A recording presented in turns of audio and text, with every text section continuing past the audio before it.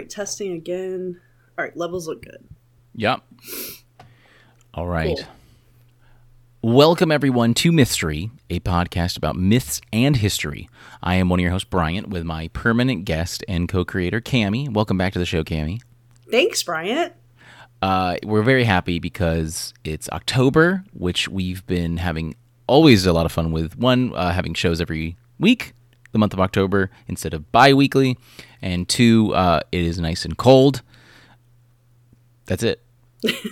That's why we're happy. It's 40 degrees in South Carolina this morning, so that was the gift that we needed. Yeah, it was pretty nice our to darkest hours. Not feel like you're suffocating if you're beside someone in bed or whatever. Right. Yeah. It's absolutely wonderful. So cats are cuddling up because they're cold, and it's just great. It's the perfect time to put on your favorite show, listen to it, and learn a little bit about the old Nicolas Flamel, who is not just a character in Harry Potter. That's is true. That's the biggest reveal this episode. So yeah, we talked about John Dee, crazy old dude. I mean, maybe crazy. I don't know. I'm not a crazyologist, but he was a alchemist.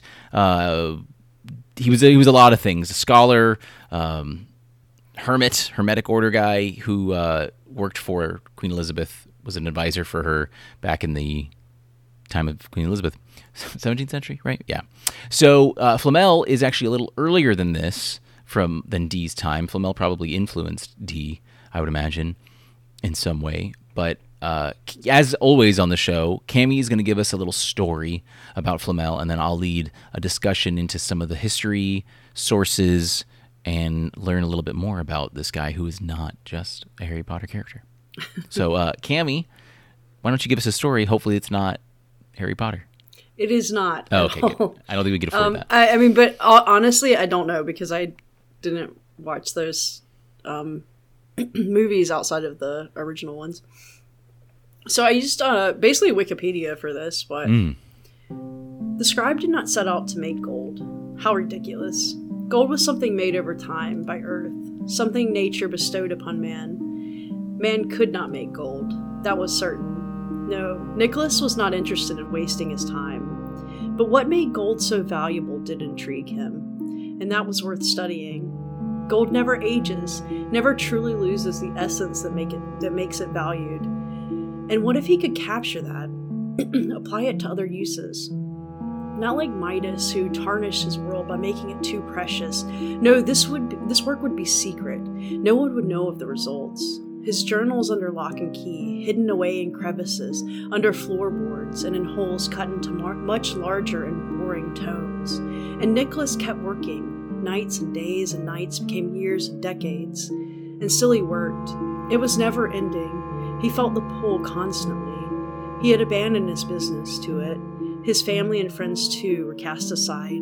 Here he was, with each great hair, becoming more and more worried, feeling he was doomed to never achieve such glory as what he sought to obtain, a feeling that nagged him when he tried to rest. The more he labored, the more he needed it. For it worked. Eureka! He could live eternal, but his body ailing, his mind as well. And driven in his quest, it could never work as well as he needed it to. So after 88 years, he put down his alchemy. The tiny stone he toiled to create lay at the bottom of a water dish, and the man himself lay down to rest forever.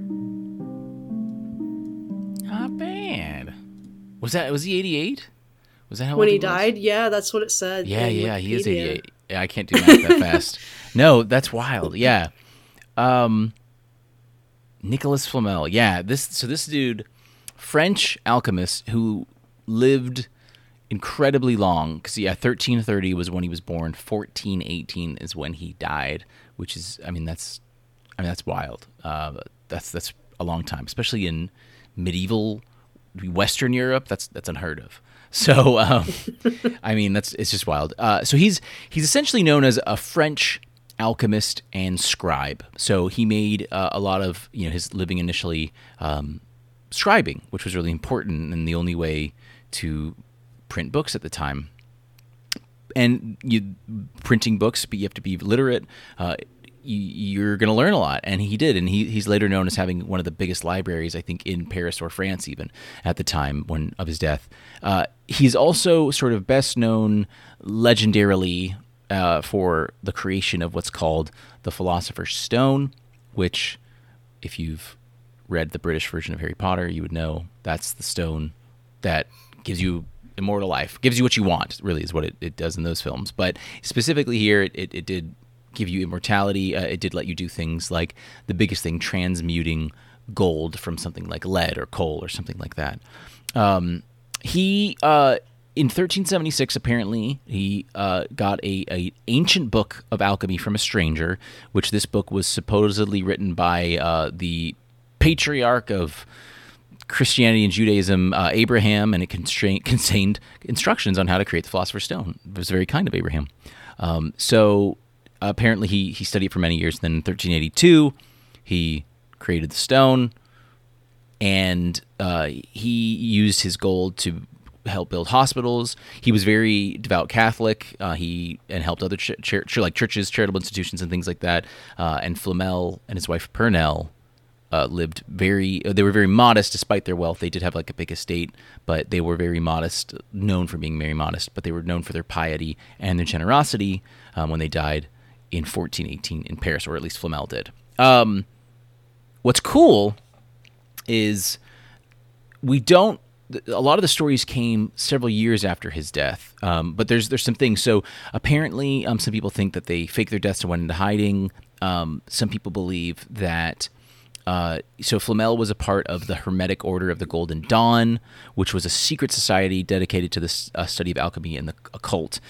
It was an occult hermeticism and metaphysics based. So we talked a little bit about hermeticism. This directly comes from the teachings of Hermes Trismegistus. It was this kind of weird post-pagan Christian teaching that apparently Hermes came back and like had these writings, like the wings on his heels. Hermes thrice great, yes. Yeah, came back and he kind of led this thing, and I think it was interesting. So I was kind of reading a little bit more about this, and one thing that I read that was important for like the Hermetics was, they were religious in a lot of ways, and obviously, I mean, we would kind of think it's a little wacko to be obsessed with like transmuting gold and things like that, but gold was seen as this like extremely pure substance. You mentioning Midas in your story was really great, and so to be able to like create gold, a lot of alchemists were interested in creating like the perfect human. It was all about this, and it wasn't. It's sort of difficult to say, but so transmuting gold was almost like could almost be seen as like a pious act by like these alchemists and these hermeticists. So to be able to create something so pure and beautiful out of something so like cold and ugly, I think for them was sort of just like taking care of yourself. So I hope that's just something that people kind of think in mind. So it wasn't like necessarily like a greed aspect to it. It was more like a exactly, like and a I think pride. Right.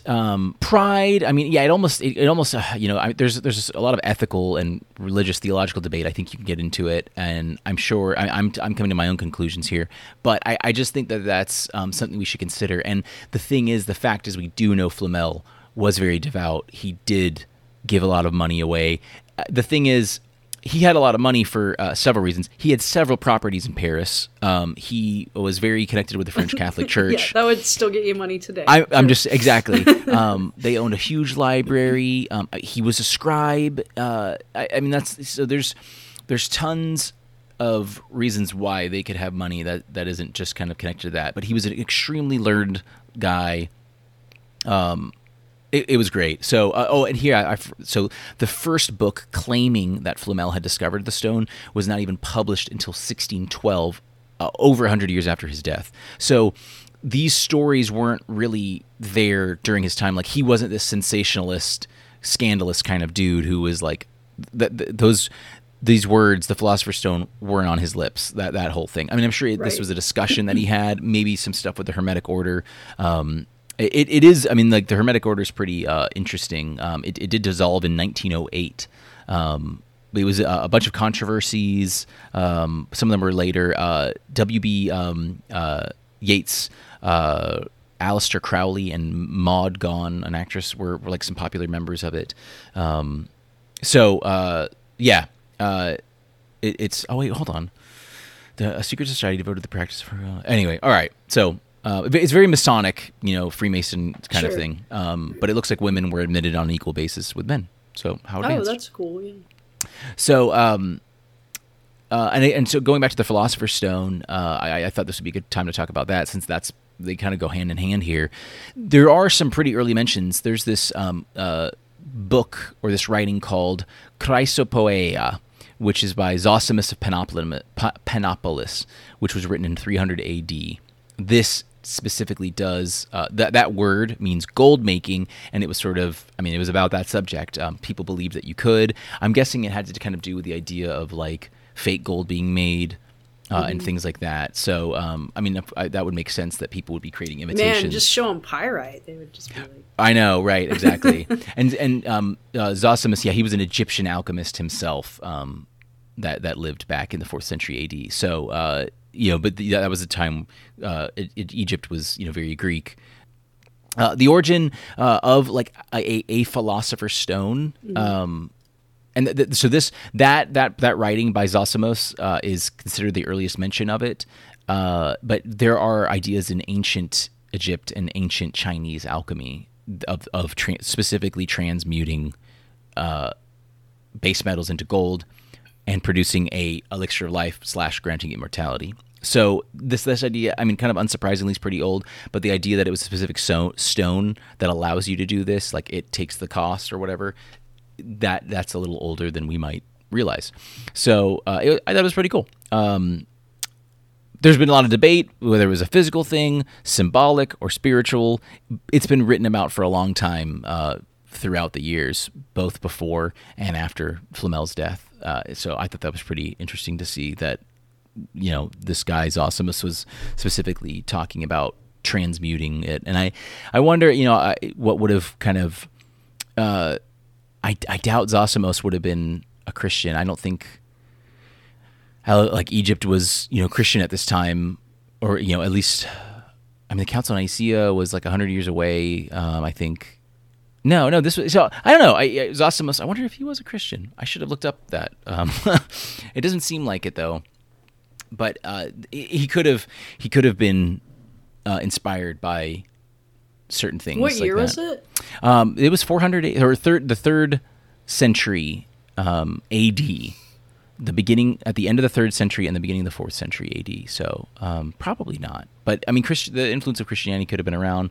But it looks like for him, at least, it probably wasn't so much that. Just in general, ancient, or based off of ancient Greek alchemy is probably what he was going off of. Well, it could have been other Abrahamic influences, because you said that was like you're talking about Abraham of like Abrahamic religion, right? Yep. Okay.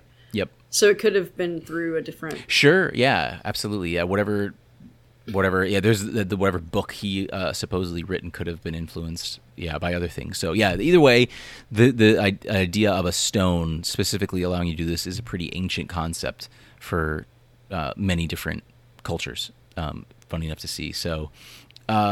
Flamel himself, though, that's kind of what it comes down to. There's a few books in the 1600s, the Testament of Nicolas Flamel, the